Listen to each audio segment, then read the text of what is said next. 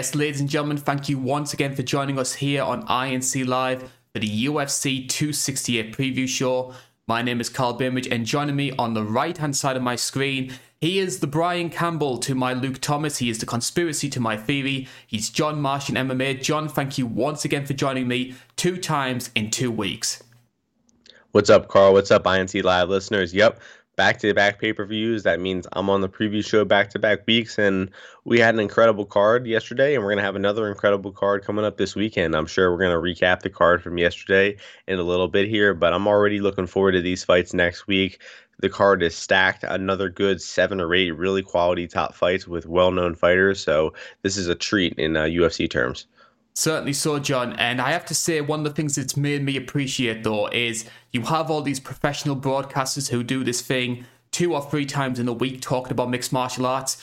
It makes me appreciate how good they have to be at their job, because we've got 2 shows in 2 weeks and I'm absolutely exhausted. We've just got so much to cover over what happened last night and what could potentially happen in 7 days' time.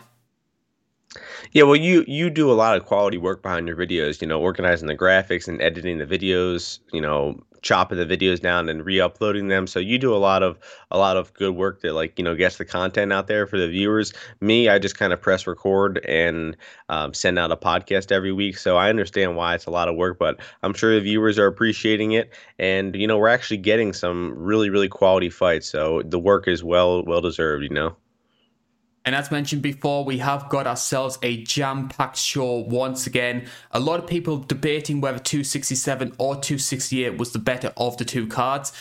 If you had to choose between the 2 and sort of discount actually how the fights played out last night, which of the 2 cards would you say was the better on paper? I'm going with the 268 card just because I see way more competitive matchups. Like if you look at the number 7 through number 2 ranked fight on this card, from the Green Eye Quinta fight all the way up to the Zhang Weili fight. Those fights are all really evenly lined. They're all like under a 2-1 favorite, while yesterday's card, all 6 main card fights were above a 2-1 favorite. So we're just getting a lot more competitive matchups. I know the title fights are rematches. I know we're going to talk about whether Zhang and whether Colby deserve these second title shots, but that's a problem for a little bit down the line. But I'm looking forward to this Madison Square Garden card a little bit more. I feel like these MSG cards have a special feel to them. I'm pretty sure every card outside of UFC 230 maybe has really, really lived up to the expectations at MSG. So I'm picking this one by a slight margin. What about you, Carl? I would lean towards this one as well, and I think you touched on something which I was going to bring up when we sort of got into 268 in a bit more detail. MSG is back for the first time since 2019, and I don't know if it's maybe the UFC hype which plays a part. I don't know if it's something about that arena itself. The MSG shows are nearly always special cards. Yeah, and even the one I just mentioned, thinking back on it, 230, I think that was Adesanya and Brunson. Cormier defeated Derek Lewis. I mean, it wasn't a bad card by any means. It just didn't have that same special feel like 217 and 244 did. I think those are the only 3. Am I correct, Carl, with that? Is there another one I'm missing? 205, 217, 230, and 244 with the BMF belt. I'm missing the first one. I'm telling you, 230 would have been just as good if they did Shevchenko versus Eubanks.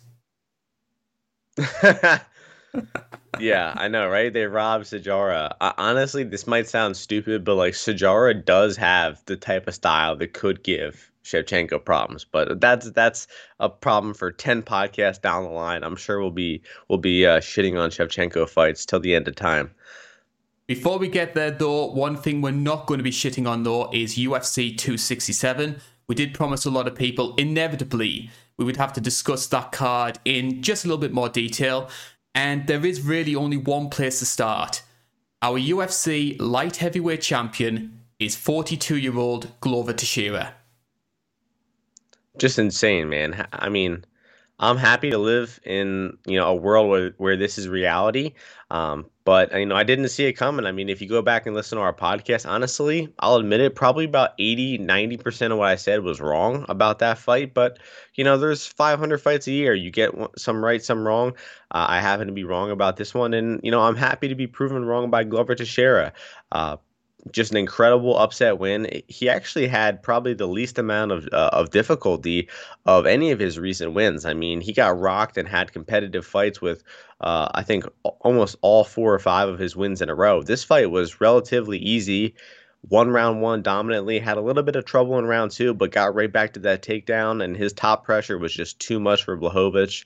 I thought Blachowicz looked particularly uncomfortable, looked really bad in the grappling scenarios, just was a fish out of water on his back against Glover. And I really underestimated the takedowns of Glover, and I really underestimated how bad Jan would look once he got taken down. So congrats to Glover. It was a crazy upset, and I was thrilled to see it. What about you, Carl? What was your initial reaction? I was in exactly the same boat. I mean, I have no issue with Jan Blachowicz whatsoever. Comes across like a really nice bloke. I think the way he handled himself in the post-fight speech was very good to see. You don't see that from a lot of champions. But from my own personal perspective, just for what a good feel-good moment it was, Glover Teixeira winning that belt at 42 years old, it's like what we always say though, one of those great stories that you need in all sports is that idea of never giving up, persevering, and eventually good things happening to good people. And I think Glover Teixeira is a fine example of that. Yeah, I did and have your video came out just at the right time, right? Longest title shots, longest gap between title shots, and the old guy pulls it off 7 years apart. didn't do great numbers video though, which I was a little bit disappointed by. I saw it. That's all that matters. That's true. That is true. It wasn't the only title fight which took place during that night, though. What a fantastic fight. Piotr Jan, Corey Sandhagen. A lot of people thought it could be fight of the night, and it delivered. Yep, it was fight of the night. Incredible fight. The first 2 rounds I thought were particularly competitive and electrifying. I mean, those exchanges early on were just incredible. And then Peter Yan in classic style just turns it up in rounds 3, 4, and 5. I mentioned how terrible my prediction was in the main event. I feel the need to, brag a little bit on this one. I thought I nailed this one pretty well. I said Corey would win one of the first 2 rounds, and then I said Jan would take over with that experience advantage. And the one thing I was wrong about was I expected Jan to be incorporating a lot more clinch, a lot more maybe takedown attempts, try to grapple Corey. He didn't really do that at all. He was content to break Corey down at his own range, at that distance range. And it was just a masterful fight of, the volume puncher, the guy who was trying to feel around Peter Yan's guard, and then the guy who was coming back with those powerful combinations in Peter Yan. And just Yan is just so much fun to watch. I have him at probably, it's hard to rank the top 3 fighters, but the top 3, I think, no question, are Usman, Volkanovski, and Peter Yan. And I mean, I love watching those 3 guys fight. We're having them back to back to back pay-per-views too. So we're getting the 3 best fighters in MMA on 3 pay-per-views in a row, and that's just a real treat. Really exciting fight. I nailed the 49-46 prediction as well. I've got a bit of a bold prediction over what's going to happen with the bantamweight belt, and Let's hear it. I'm going to throw this one out here. If Aljamain Sterling shows any sign that he's not going to be ready by the UFC's time frame, the next bantamweight title fight will be Piotr Yan versus TJ Dillashaw. Yeah, it all depends on that knee injury from TJ because I think he did injure his knee in that Sandhagen fight. I thought you were going to say Merab for a second because I like Merab. Honestly, yeah, I mean Merab's also Aljamain's teammate. I think Aljamain is going to be getting back in there. His main issue was he apparently couldn't spar past 2 rounds. He would spar 2 rounds and then he would kind of hit a wall. And it seems like he's trying to work through that, going to doctors and whatnot. Hopefully the guy can recover and get back to 100% because, that Peter Yan rematch needs to happen. But yeah, I mean, I would like to see Yan beat TJ and Dom Cruz and Merab and the Aljamain rematch and maybe even Aldo rematch, honestly. I would just like to see Yan beat everyone. So whoever they want to give him, feed him to him. I would like to see him beat like every former bantamweight champion, give him Cejudo and Cruz and TJ. I just want to see Jan beat up everyone. But that's what you're you thinking. really want to bring back Renan Barão just for that? Yeah, I mean, Barão. Renan Barão. I miss that guy. I think That he's was going to probably be. the greatest parody song ever made on YouTube, by the way, about MMA, right? I think he's fighting in one of the regional shows in November. Hopefully he's back on those Brazilian supplements that they don't test for in those regional shows, because he will need it. I've actually got a Renan Barão video coming up in just a few weeks' time, so stay tuned to the main INC channel for that one. Before we do that, though, we need to turn our attention to UFC 268. As mentioned before, we are back in Madison Square Garden, first time since 2019, and there is something very special about the MSG shows. We sort of touched on that a little bit earlier on. This is a bit of a strange question, but I'll try and throw it to you, John. Do you think that the spectacle of Madison Square Garden and what these events normally mean, do you think this is factored into the title fights at all? That the UFC have chosen the bigger, high-profile names over the more deserving title challenges just because they want a bigger spectacle for MSG? I think it has more so to do with overall ratings and numbers than it does Madison Square Garden. I forget the COO's name or the chief operating officer, whatever the guy's name is, but apparently this guy has been influencing a lot of the title fights taking place in the UFC. These are guys from WME, of course, who a few years ago had no idea about MMA, UFC, and now they're kind of dictating who gets the title shots. And that's just the corporate behavior that the UFC is getting accustomed to.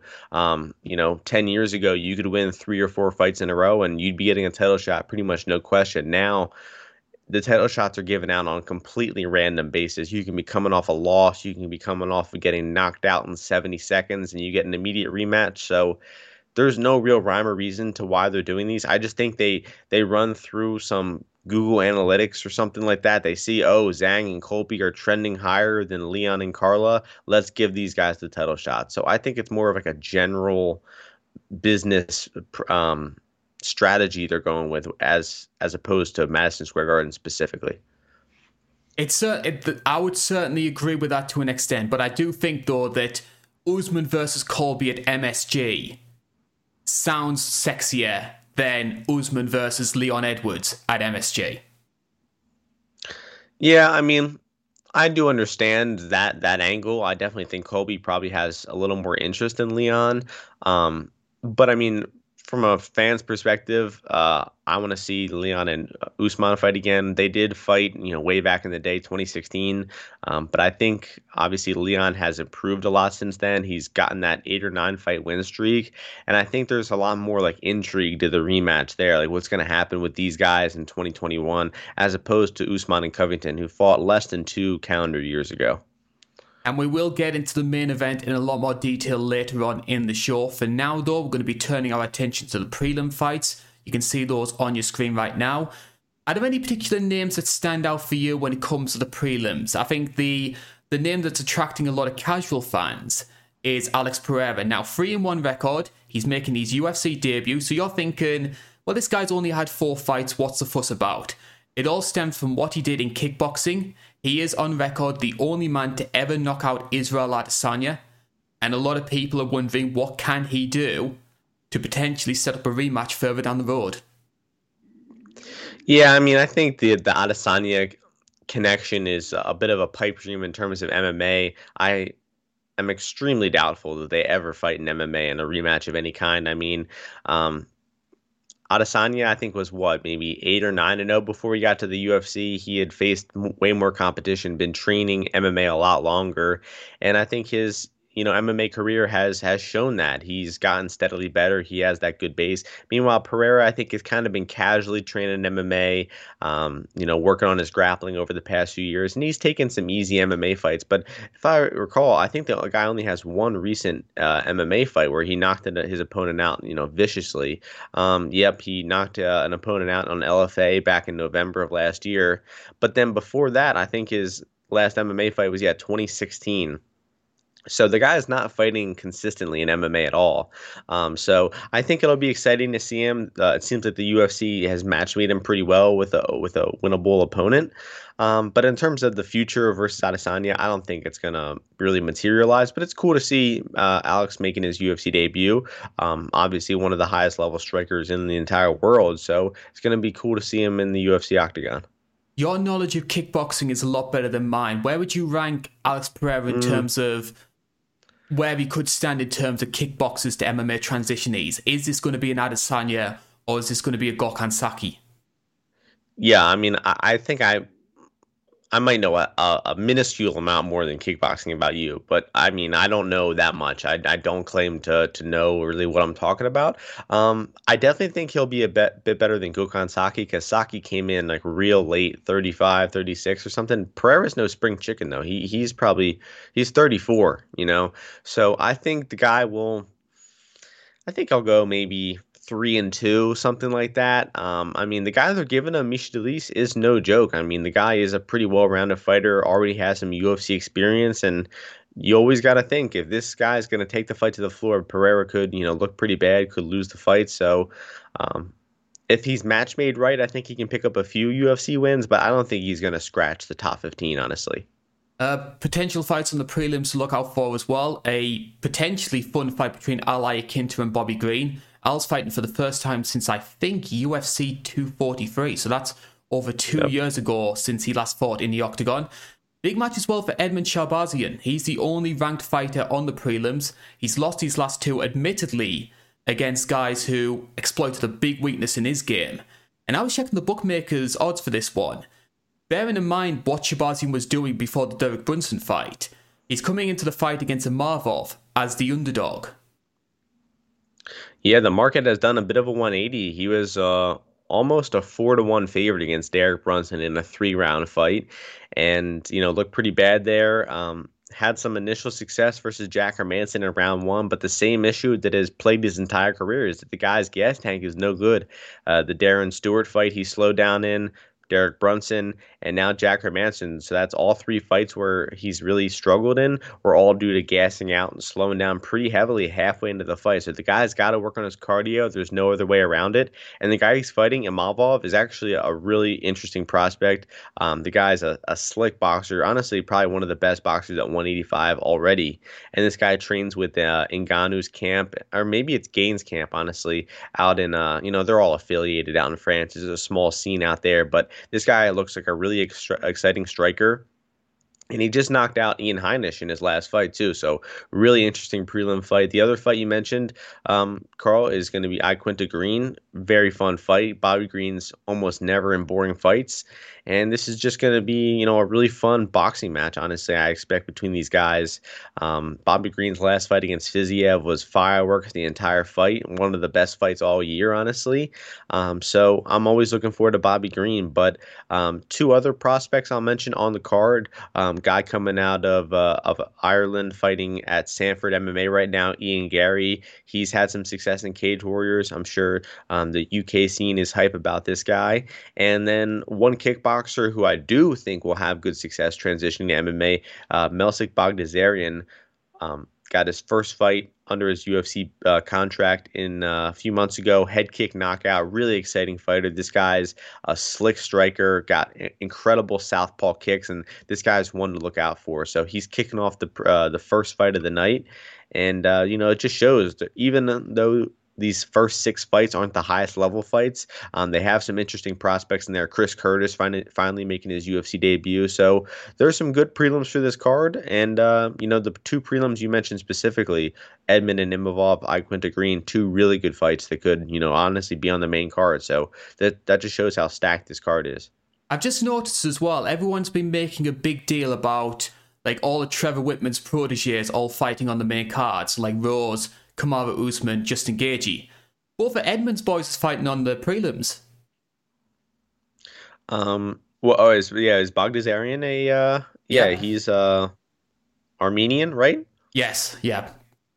That's not a good sign for Melsik's future career. I hope Melsik's head coach is not Edmund, but I could be wrong. That would be a bad sign for his career though, honestly.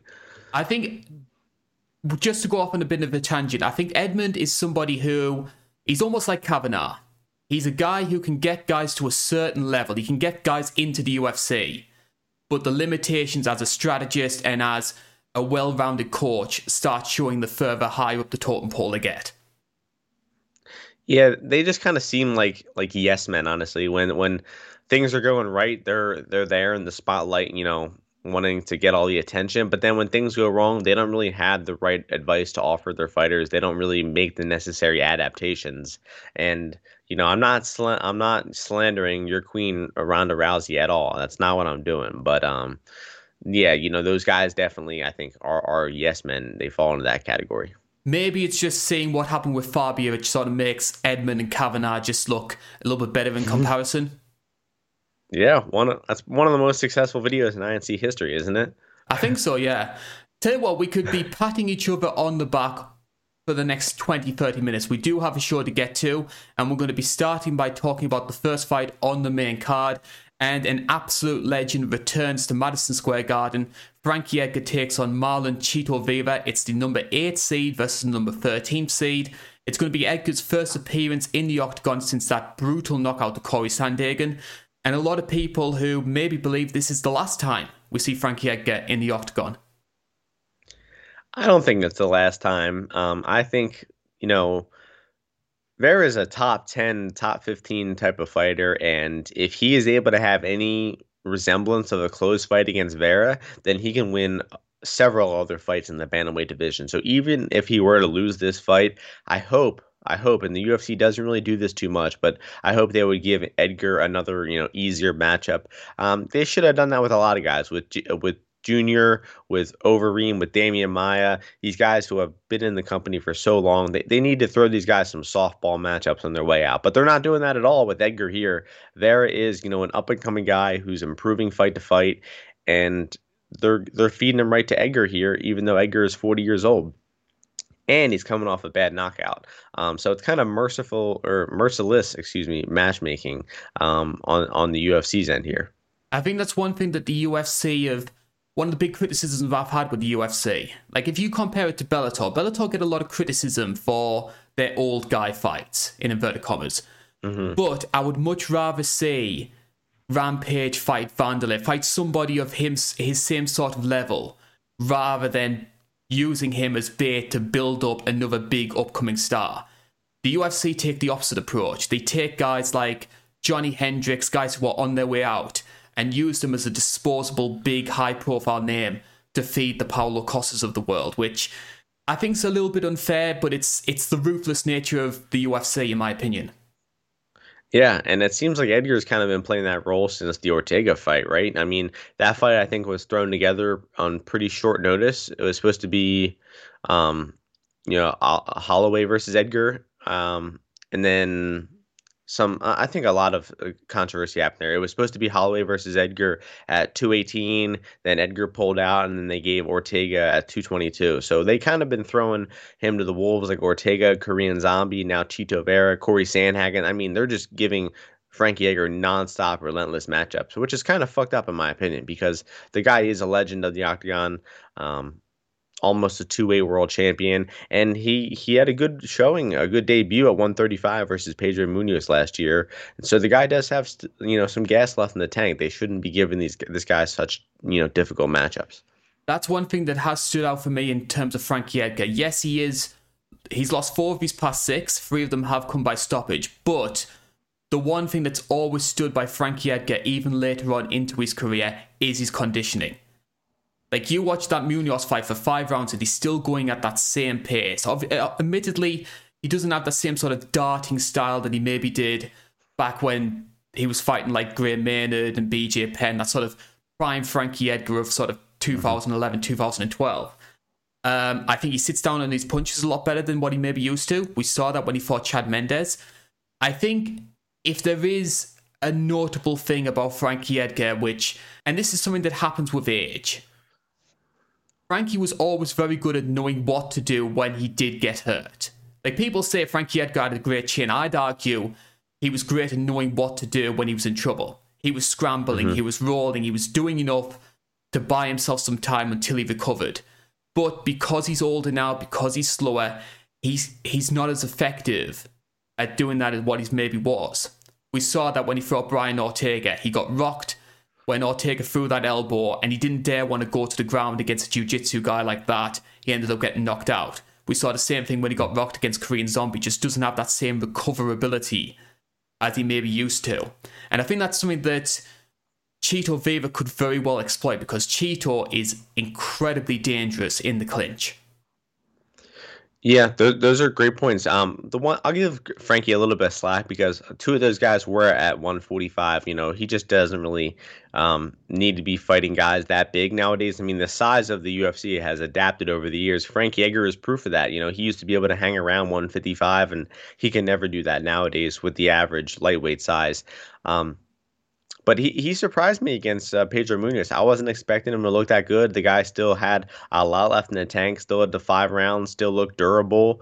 And, you know, the Corey shot, you can't really give him too much criticism for that either. I mean, he just ran onto that one. That would knock out, 99% of the people in this world if it landed clean. But in this fight, I think he's going to have to be wrestling. I think that he's not going to want to keep the fight standing for long periods of time against Chito, because Chito just has such a diverse offense. I mean, I love watching this guy strike. He switches stances. He attacks the legs, the body, the head. He throws clinch strikes, knees, elbows, punches, kicks. I mean, he mixes it up, honestly, better than almost any fighter in the UFC when he's at that distance striking, or even in the clinch, honestly. And the killer instinct on him is just incredible too. He can hurt you with strikes and snatch a submission, or vice versa. And I'm a huge Chito Vera fan, and I think Edgar will have some success wrestling, because if you look at Vera's career, the guy's been taken down by a lot of people. I mean, like 6, 7, 8 fighters in the UFC have taken him down.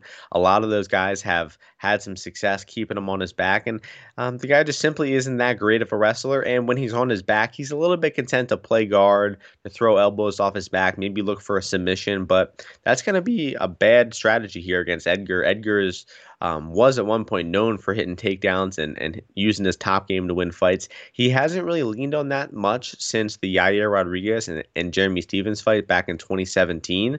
So it's been about 4.5 years since Edgar has used his grappling to win a fight. But if I were thinking his strategy in this fight, it's definitely going to be to use that wrestling. So I think this fight comes down to, do you think Chito can stuff those takedowns? Do you think he can get up off his back? And honestly, I think it's big enough of a question to be kind of passing on Chito Vera here. He is the favorite. He is around 62% as the favorite here. I think that's a little bit high with Edgar's wrestling credentials. So I think if anybody you're betting on here, I would say, take a little bit of the dog at plus money. If Edgar wrestles here, I think he actually has a good chance to win the fight via decision. I'm glad you said by decision as well, because if I had to make one guarantee in regards to this fight, I can see it going the distance.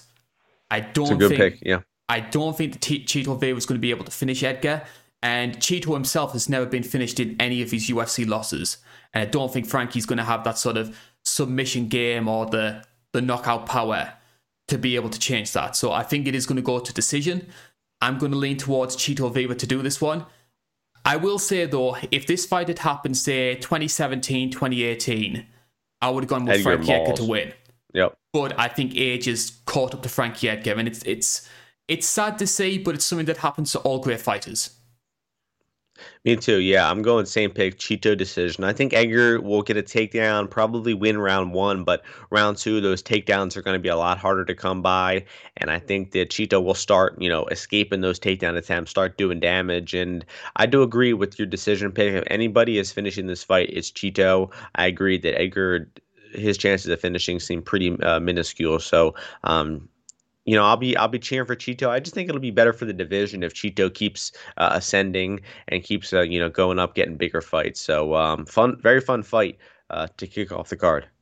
And I will say as well, I think the UFC are very high on Chito Vera. If you look at a lot of the guys he's been fighting recently, you can tell that. Well, they gave him Jose Aldo. They gave him Aldo last year, which for me is a sign that they see a lot in him. He's in a bit of an awkward position where he doesn't really have the name value that the bigger names want to fight him, but he's so dangerous that if somebody does get put in with him, he's going to cause them a hell of a truckload of problems. Yeah, I mean that O'Malley fight really, boosted his stock big time. I mean, it's crazy to think that he was a plus 250 underdog in that fight against Sean O'Malley, and we'll probably see that rematch down the line at some point. So yeah, I'm excited that Chito's getting this push. Shows what talking a big match can do for you. Yeah, yeah, and just being a cool tattooed guy from Ecuador in general is just a boost. Fight number 2, and we're going up to the featherweight division now. This was originally supposed to be Luke Rockhold versus Sean Strickland. Rockhold unfortunately got injured, so Strickland has been removed from that card. Taking its place is it's a bit of a lower profile match, but it's one that has a lot of intrigue behind it. It's Shane Burgos, number 14 seed. He's taking on Billy Quarantillo, so two Northeast guys getting a bit of a showcase match at Madison Square Garden, which gets my thumbs up. And with Shane Burgos, it's an interesting situation for him. 2-fight losing streak. He lost to Josh Emmett, and then he lost at UFC 262, I think, up against Edson Barboza. And even though he was on the receiving end of 2 losses for those fights, I still feel he came out of the matches with his stock high. Is it safe to say that? Yeah, I definitely agree. I think it maybe lessened a little bit coming off that Barboza knockout, but I think the circumstances around that, the way he like randomly collapsed in that fight, I think that kind of boosted his stock more than if he just got traditionally knocked out. You know what I mean? I think people had a little bit of sympathy for the way he fell there. But yeah, I'm really excited for this fight. 2 high action fighters. I mean, you can go through and watch these guys' UFC fights. There are no boring ones. These guys, I think, are just pathologically aggressive, and they're pretty incapable of being in boring fights. So I'm really excited the UFC is recognizing that, putting them on this pay-per-view main card, and Burgos especially getting that push in his home state. Is Billy also from New York? I don't know about that one. I think he might be New Jersey. No, it says he was born in New York. So yeah, I think he lives in Florida now though. But yeah, good to see these New York guys getting this push. Just an incredible matchup. I can almost guarantee this fight will be exciting. Let's start with Shane Burgos, 13-2, 13-3, I should say. Of course, his last fight was the loss to Edson Barboza. Notable wins including Cub Swanson and Charles Rosa. Was known for his first round knockouts quite early on in his regional career. He tends to go to the third later on. Which is obviously a sign of the increased durability and the skill set of guys fighting in the UFC. Big thing that stands out for me, he is a fantastic boxer, especially the way he works the body. We saw that with the way he beat Amir Khani. Good jab at range. But the big weak link which has stood out when he fought Calvin Kattar, when he fought Edson Barboza, when he fought Josh Emmett, very porous striking defense. Yeah, you brought up a lot of good points. The body shots, the jab of him. He is an extremely skilled boxer, but the guy could work on his defense a little bit. He's a little too comfortable with getting hit. I think that the guy is incredibly durable, even though he did get knocked out in that last fight. The guy's just been in wars throughout his career. And he, like I said, is just a little bit too comfortable in those brawling exchanges. He needs to smarten up his defense a little bit. The guy does have good defensive fundamentals. He just needs to stick with that defense a little bit more, really focus on not getting hit, because that durability is not going to last forever. But both these guys are extremely durable. Quarantillo also extremely tough, has been, hurt with some shots, eaten a lot of damage, and kept fighting. And Quarantillo has nonstop cardio. I mean, this guy has several round 3 finishes. I think 3 in the UFC alone, 1 in the Contender Series, and then 2 in the actual UFC. And his other fight against Carlisle, he lost round 1, took over round 2 and 3. I mean, this guy is known for just having an unlimited gas tank. So in a fight where Quarantillo, I expect to be a little bit outmatched, I think that Burgos is a little bit cleaner in the boxing, a little more experienced at this high level. Quarantillo's incredible durability and incredible cardio is going to make this fight close, because he's going to be there for the full 15 minutes in Burgos' face the entire time. And if anybody is hitting takedowns in this fight, I think it's going to be Quarantillo. I think he's more used to offensive wrestling, a little bit better at keeping position.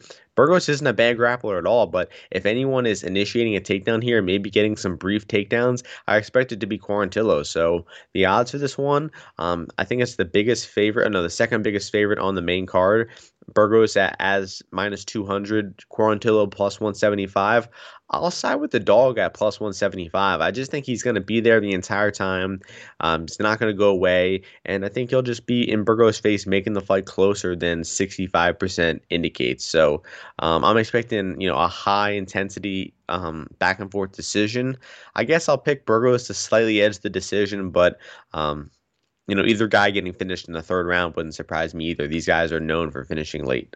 I'm expecting Quarantillo to utilize his wrestling. I think he's got a great scrambling ground game. And I think if he tries getting into a striking match with Shane Burgos, even though he did get that knockout against Kyle Nelson and that sort of went viral because of just how quick it was, I just think Burgos is a few steps ahead when it comes to the striking game. I do think Quarantillo is going to try and put on a lot of pressure. But if it does become a kickboxing match, I'm favouring Burgos to get it done. So I'm going to go against you. I think that Shane Burgos is going to have the striking advantage, and I think he's going to be able to get it done. I'm going to say second round. Really nice. Yeah, I think, like I said, official pick, I'll still go Burgos. But I'll go decision. But yeah, good reads on this fight by you. Like you said, Quarantillo's wrestling. You had that, in your mind before I even said it. So, we're seeing the fight pretty similarly. Incredible fight though. Certainly so. Would you argue as well that Quarantillo's maybe a bit pillow-fisted? I think the guy's actually been showing a little pop in his punches lately. He dropped Benitez with a right hand in round one of their most recent fight. So I think he might be developing a little bit of power behind his strikes. Focusing on his strength and conditioning a little bit more. And you got to question Burgos coming off that weird knockout where his legs gave out on him.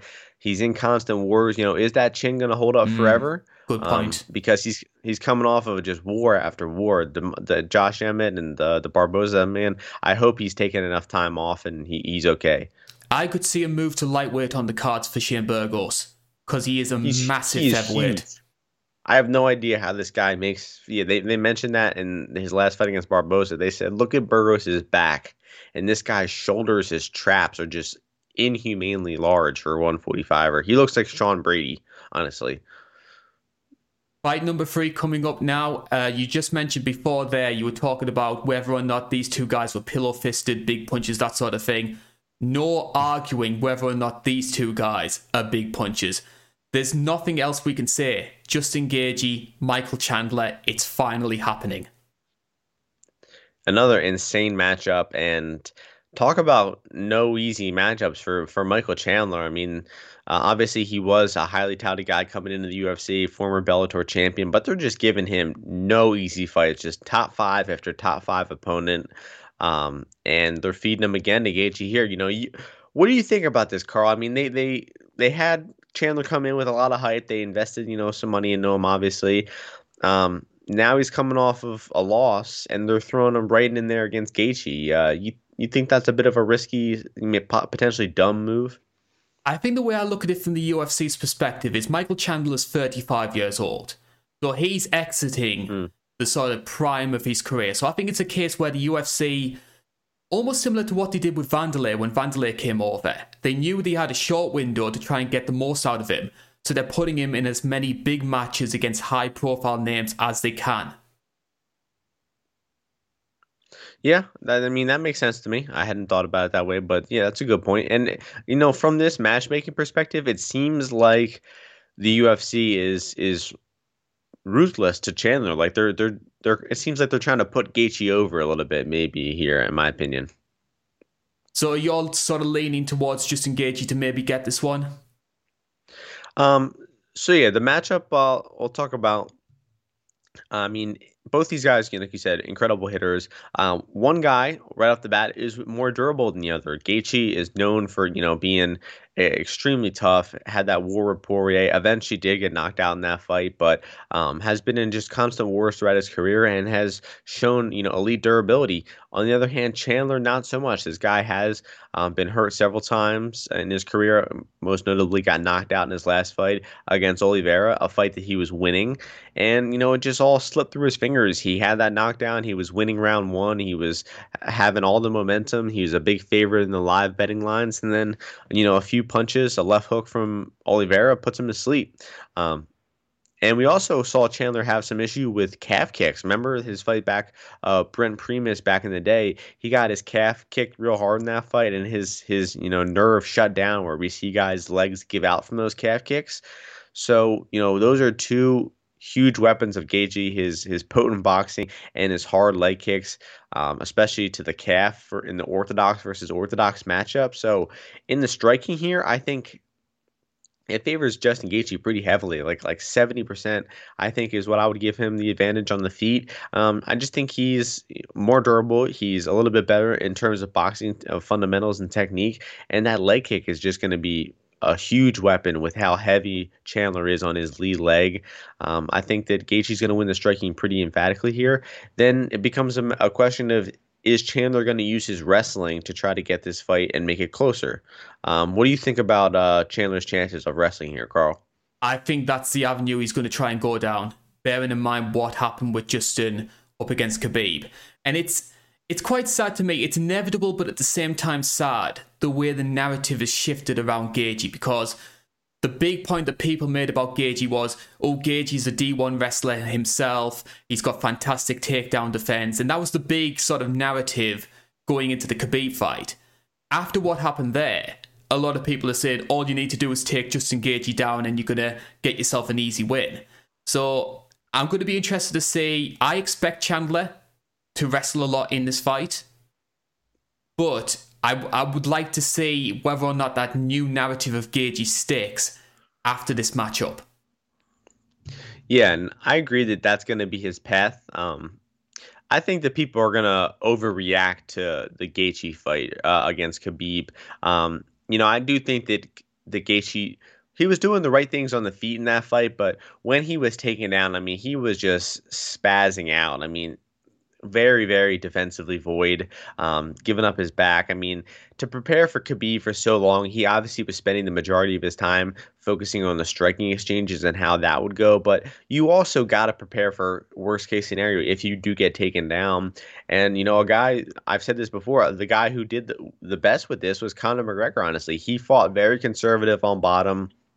He, was extremely defensive, didn't try to do too much, and did a good job at prolonging that finish, while guys like Poirier and Gaethje just, got up really recklessly and gave Khabib the transitions and scrambles that he wanted, and he eventually got that submission. So I don't think that Gaethje's going to look that bad on the ground here. Especially in the wrestling, the pure wrestling exchanges, I think Gaethje can still compete. It's just where that elite jiu-jitsu comes in with the wrestling that Khabib has that the Chandler's not going to have. But if you look at Chandler's recent fights, his past 5 fights, I don't think the guy has shot a takedown one time.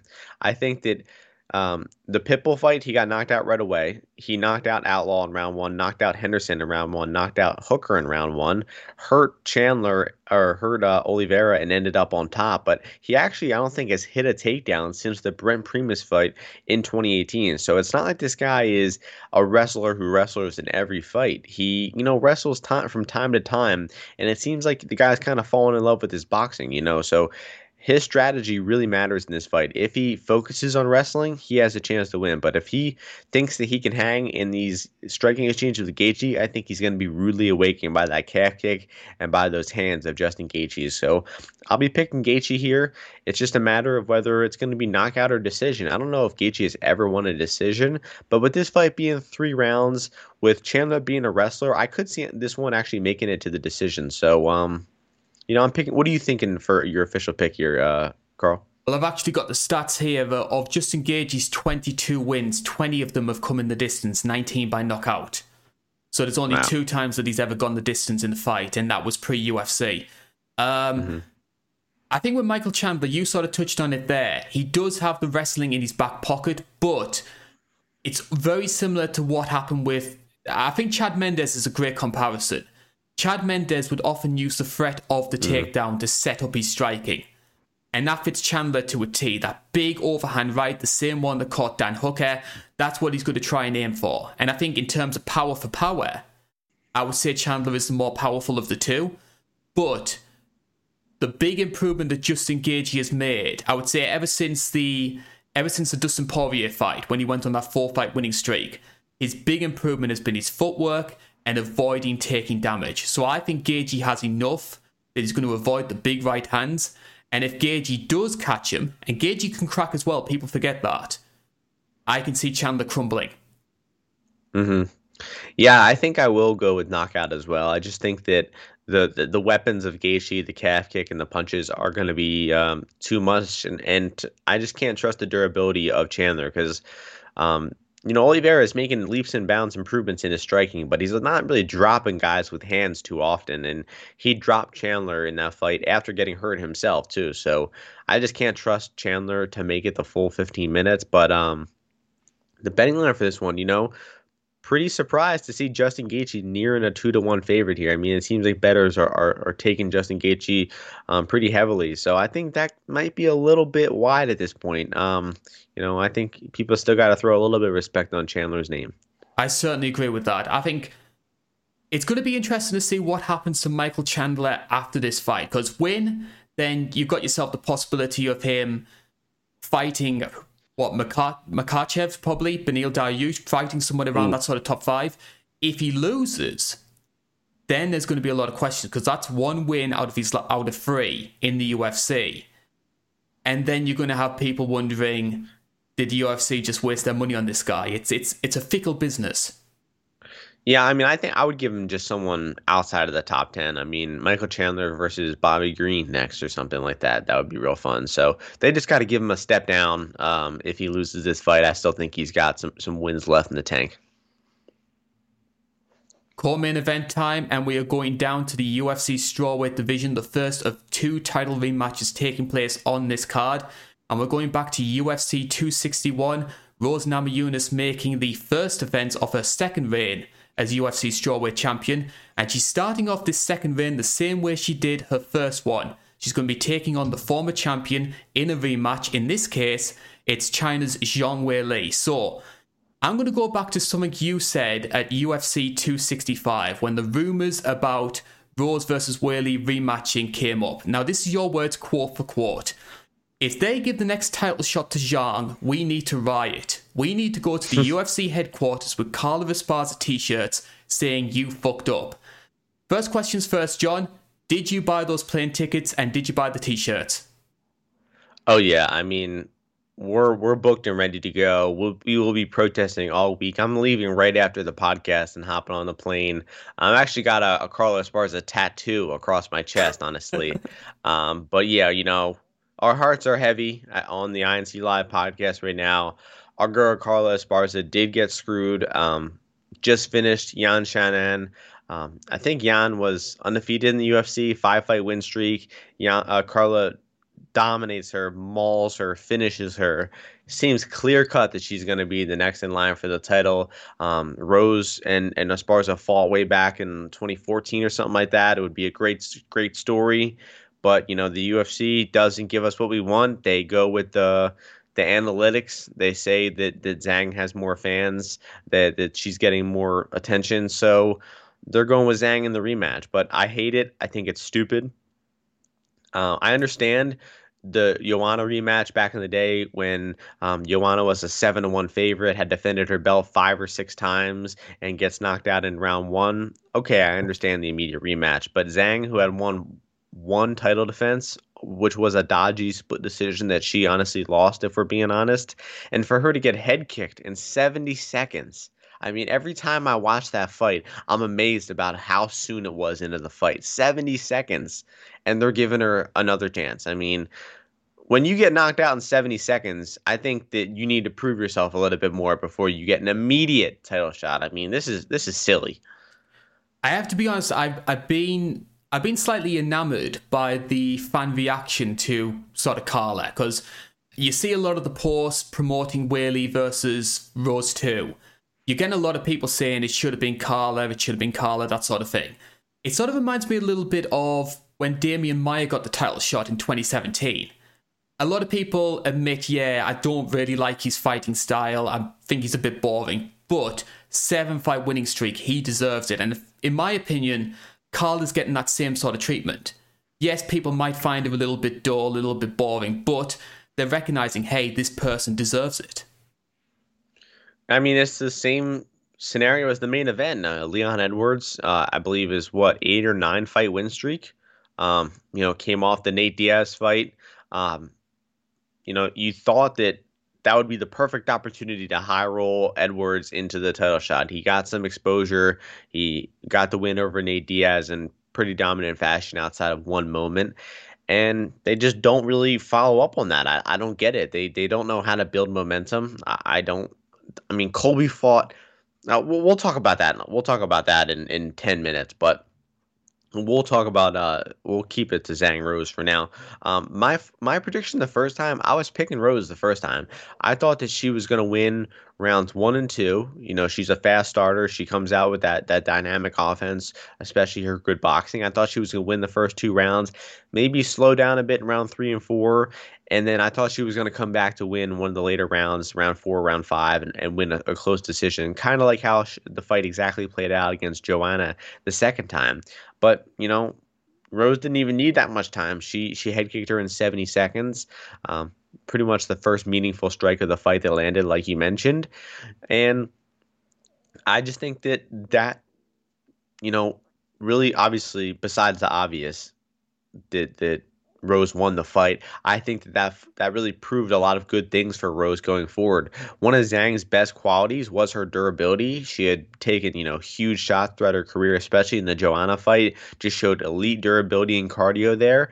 And then that durability was kind of, that facade of that elite durability, that juggernaut type of thing that Zhang had going, that was all erased by one head kick from Rose. And, Rose didn't even get to start throwing hands. She didn't even get to start using her boxing. So who knows how those striking exchanges would have gone. I think that those would have favored Rose too. So I'm still favoring Rose going into this matchup, honestly. It's hard to do. Obviously, the fight only lasted just over a minute. But is there anything that we can see from the first fight that gives us an indicator how this one might go? One thing is, what Zhang was trying to do is she was thinking that the inside leg kick was coming from Rose, and she tried moving her leg back as if the leg kick was coming, but it was actually coming up to the head, and she got decapitated there by Rose in round 1. I don't think there was enough in that sample size to really predict what's going to happen in this one. Like I said, we didn't even really get to see them land any punches. It was still a feeling out process, and the fight ended, pretty abruptly. So I'm not, uber confident in Rose. I'm not, saying she's a lock in this fight at all, but she is the slight underdog right now. Different books have her at different lines. Bet Online, the most reputable one, does have her as a slight underdog right now. But the odds in the first fight were Zhang minus 200, minus 215, which is about 65%. And now she's all the way down to 51, 52%. So big change in the odds there. One of the things that a lot of people are anticipating, based on the fact that Weili is now training with Henry Cejudo, is a lot of people are reading into that and thinking that Weili's going to try and utilize more of a wrestling game. Do you think that's maybe a... Hell no. I mean, what can Henry Cejudo really teach Weili Zhang? I mean, I know that they're both, good fighters. I just don't think that Cejudo is really capable of teaching that much and having that much of an influence. I mean, Zhang does have some decent trip takedowns. She gets the fight into the clinch, can hit some takedowns from there. I think she hit some on Tisha Torres, if I'm correct. But I don't think she has great wrestling fundamentals. She kind of just uses her strength to trip opponents down to the canvas. But I don't think that's going to be an issue for Rose here. Yeah, so I don't think wrestling is going to come into play. And if it does go to the ground as well, a lot of people forget Rose is a very good submission expert. Yeah, very good. Yeah, good off her back, good on top. She mauled, I think, Watterson and maybe even Van Zant back in the day on the top. So yeah, don't forget that Rose is skilled everywhere, and it's really hard to say too much more about this fight just because we had all those feelings coming into the first fight, and then they were all cut short in just 70 seconds. And I'm picking Rose again to win here. I'm not sure how she's going to do it. I'm not sure if it's going to be another finish or if it's going to be a decision this time. I definitely think the fight's going to last longer than it did the first time. And, I hope Rose's cardio holds up. She had a little bit of trouble in round 3 versus Andrade, but was still able to win that fight. And I think that win is aging well. I mean, she outboxed Andrade for the first 2 rounds. She won a 29-28 decision there pretty comfortably. And I think that she's gonna have all this confidence going into this fight. She's the champion again. She's got that belief in herself, and I just think her confidence and she's gonna be in all-time great shape. And I'm picking Rose to get it done. Not sure about the outcome.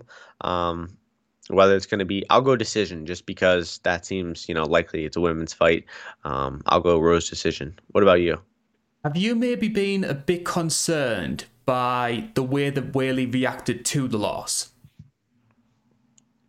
Honestly, I didn't pay that much attention to it. What did she say? A lot of it was implying that she thought that she was basically implying that Rose sort of riled up the crowd and she got the crowd on her side and she was a bit put off by the boos and. Yeah, I mean, this is the fight game, sweetheart. You can't be claiming you lost because the fans were booing you. I don't buy into that. I also don't buy that like Zhang actually said that. I feel like that was probably like a lost in translation type of thing, or her coach said it. Like Zhang doesn't strike me as the type of a woman to complain like that. She probably says, "Oh, I just got caught. I'll do better next time." In terms of my own personal perspective, I think we're going to get something very similar to Rose versus Joanna too. I think that Weili is going to close up a lot of the mistakes that she made in the first fight. I can see it being a much sort of dirtier, grittier fight. Weili obviously being a lot more competitive. I can see her finding most of her success in the middle round. But Rose does have Trevor Whitman on the side. She's very good at sort of reading how the fight game goes. And I see her getting the unanimous decision. So I think it's going to be, whether it's 4-1 or 3-2, I'm not entirely sure, but I am going for Rose to win this one. I like that. I like the pick. I like the comparison. Yeah, that she finished Joanna the first time. The second fight was much closer, extremely competitive, but Rose still proved that she was better. And I think that's what will happen here. And then real quick in terms of bets, I feel like if you want to bet Zhang here, you might as well just wait until round 1, until round 2. I think that Rose will start fast again. She will get off to an early lead. Maybe Zhang is able to come back and make the fight close with her durability, her cardio, but I don't think that Zhang is going to start having real success until like 7 to 10 minutes in. So betting wise, this one, Rose is the pre-fight side and look to live bet Zhang if she's doing all right. Just one final note before we move on to our main event here. When we did the first poll for UFC 261, Weili was given 62% prediction to win from the voters. So 62 for Weili and 38 for Rose. This time around, bearing in mind it was, 1 minute of action and it was only one meaningful strike, that has swung the other way by 39%. So Rose Namajunas comes into this one, I believe, as just doing my maths here, as a 66% favourite. Yeah, and it's a rightful correction, but I'll give the INC listeners some credit. I mentioned it earlier. Zhang was minus 200 the first time. That puts her chances at 66%, and the fans had her at 62%. So they had the fight closer than the odds did, and they ended up being right on that one. So hopefully they're right on this one. I'd like to see Rose win the fight. I'd like to see the Carla rematch after this. Yeah, just doing a little bit of math again here. It just shows I was never any good at math. Weili's prediction right now is 23%, so 77% of people picking Rose to win this one. Wow, yeah.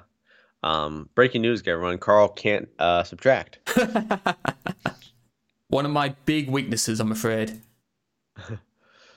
Time for us to talk about our main event of the evening, and we're going up to the UFC welterweight division. It's another rematch. It's Kamaru Usman who is taking on the number 1 ranked Colby Covington. A rematch nearly 2 years in the making. The first match took place at UFC 245. Now, I have to hold my hands up for this one. If you go back and you watch the 245 preview show, I was not enthusiastic for this fight. I thought we got two guys who aren't really all that likable. They're both primarily wrestling based. I just thought we were going to get ourselves quite a dull, unworthy main event. Kamaru Usman versus Colby Covington, UFC 245, completely proved me wrong. It was a fantastic matchup.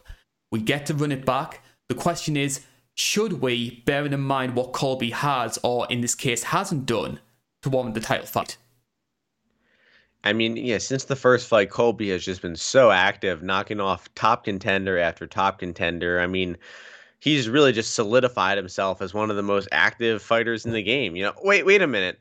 Oh, I forgot. Never mind. He's only had one fight against the ghost of Tyron Woodley. Um, and that was over a year ago. That was in September of 2020, and here we are 14 months later with this guy, no fights, and he's getting a title shot.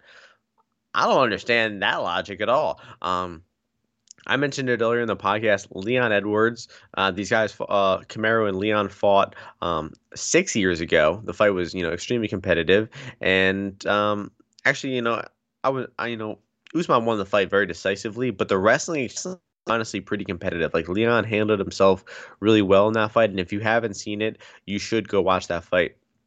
Leon Edwards, though, since then, 9 fight win streak over 5 years. Coming off the Nate Diaz win, I thought it was kind of a no brainer that he would get the next title shot, but it doesn't seem like that's the direction they went in. They're matching Jorge and Leon up, which is pretty cool. That does kind of soften the blow, At least if Leon is getting screwed out of his title shot, at least they're giving him another high profile fight. If you need an example, just you highlighted it there about Colby's inactivity. I was looking through some stats. If you look at the UFC welterweight top 15 right now, Colby hasn't got a win over anybody else ranked in the top 15. Doesn't really shock me. I mean, I think this guy has been extremely overrated throughout his career. The guy's obviously a great athlete, incredible gas tank, great cardio, great wrestler. And I think he is a good fighter overall. I just don't think he is particularly elite in any one area. And I think that his striking is just a little bit too basic. I mean, I think the guy just doesn't really make much improvements in his striking. He has the southpaw stance. He throws out the 1-2. He throws out a lot of punches, a body kick from here and there. But I don't see a lot of varied offense in his game. I don't see him really sitting down on his punches. And in the Kamaru Usman fight, he really proved that he's not really a defensively great fighter either. He kept getting hit with the same strikes, the same straight right to the body, the same straight right hand down the middle. And I just don't think that Colby Covington's striking defense is that good. And he's going to be getting hit here by Usman, just like he was in the first fight. And unfortunately for Colby, since that first fight, it seems like Usman has gotten a hell of a lot better. I think that's been proven in his past few fights. He went to the decision with Masvidal initially, rematched him, and knocked him out. He knocked out Gilbert Burns. And I just think this guy has been clearly leveling up in his boxing, his striking, his power. And I just think Usman is probably at his all-time best right now. He's hitting harder than ever. And I'll go ahead and give my prediction right off the bat. The last fight, I was expecting to be more competitive than the first fight, the Zhang and Rose fight. I'm expecting the fight on Saturday to be much closer than their first fight. This fight, Colby versus Usman, I'm expecting to be less competitive than their first fight. I think that Usman's going to knock him out quicker than he did the first fight. I heard someone describe Colby Covington's striking as irritating. In terms of, there isn't like one big power punch that he throws that's going to knock you down. It's just constant pitter-pattering all the time. Left hand, right hand, left hand, right hand. And it winds people up. I think we saw that probably best when he fought Robbie Lawler, where just Robbie just couldn't get anything going because Colby was just on him all the time. So I give Colby a little bit more credit than what you do. I do think he's a better fighter than some people maybe want to admit. Obviously, bearing in mind he's got the whole shtick. He's got this sort of love to hate panto body roll. I think because of that, a lot of people don't give Colby Covington the credit he maybe deserves. One of the things I will say in regards to this fight, though, is you can make an argument going into 245 that Colby entered that fight as the A side. That was at the time when his shtick was in full swing. It was irritating a lot of people. And he came into that show as sort of like the big panto body up against Kamaru Usman, who was just seen as the boring, dull wrestler. This time around, though, Colby's stick doesn't have the same impact. He's been very inactive, and Kamaru Usman during that time has completely transformed his perception. So you could argue going into this fight, Usman is now the A side. Yeah, it's kind of like pro wrestling. Like he was the fans were behind the heel the first time, and now the rematch they've kind of done a 180, and now the fans will probably be behind the face in Usman here.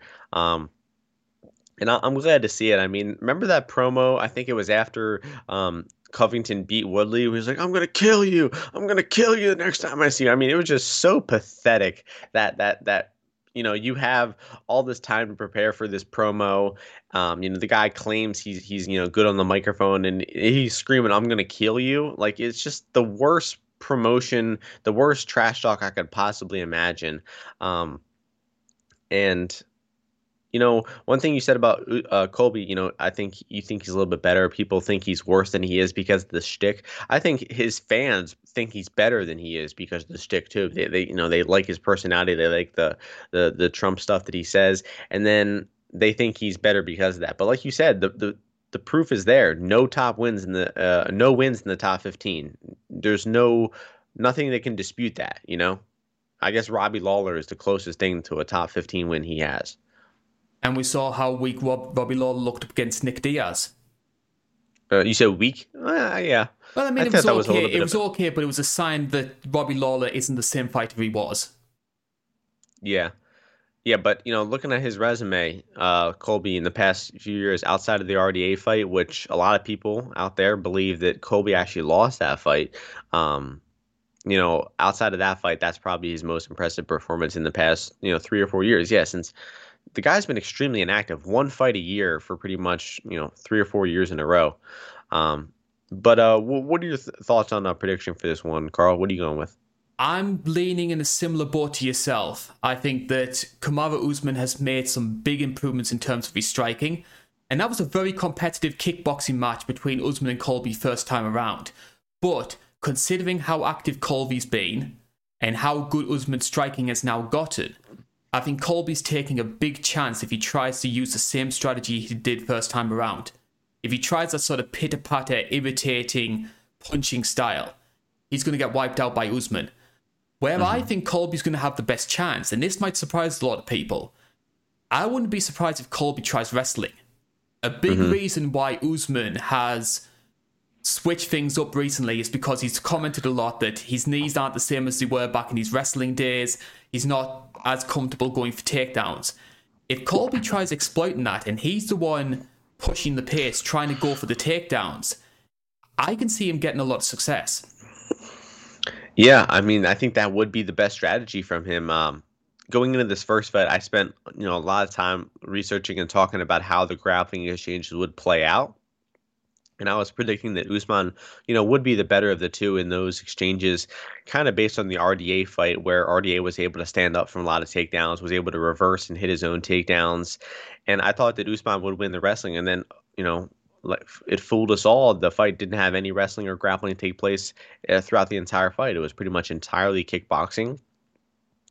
And the first fight was close. Make no mistake about it. It could have been 3-1 either guy. It could have been 2-2. They were close rounds.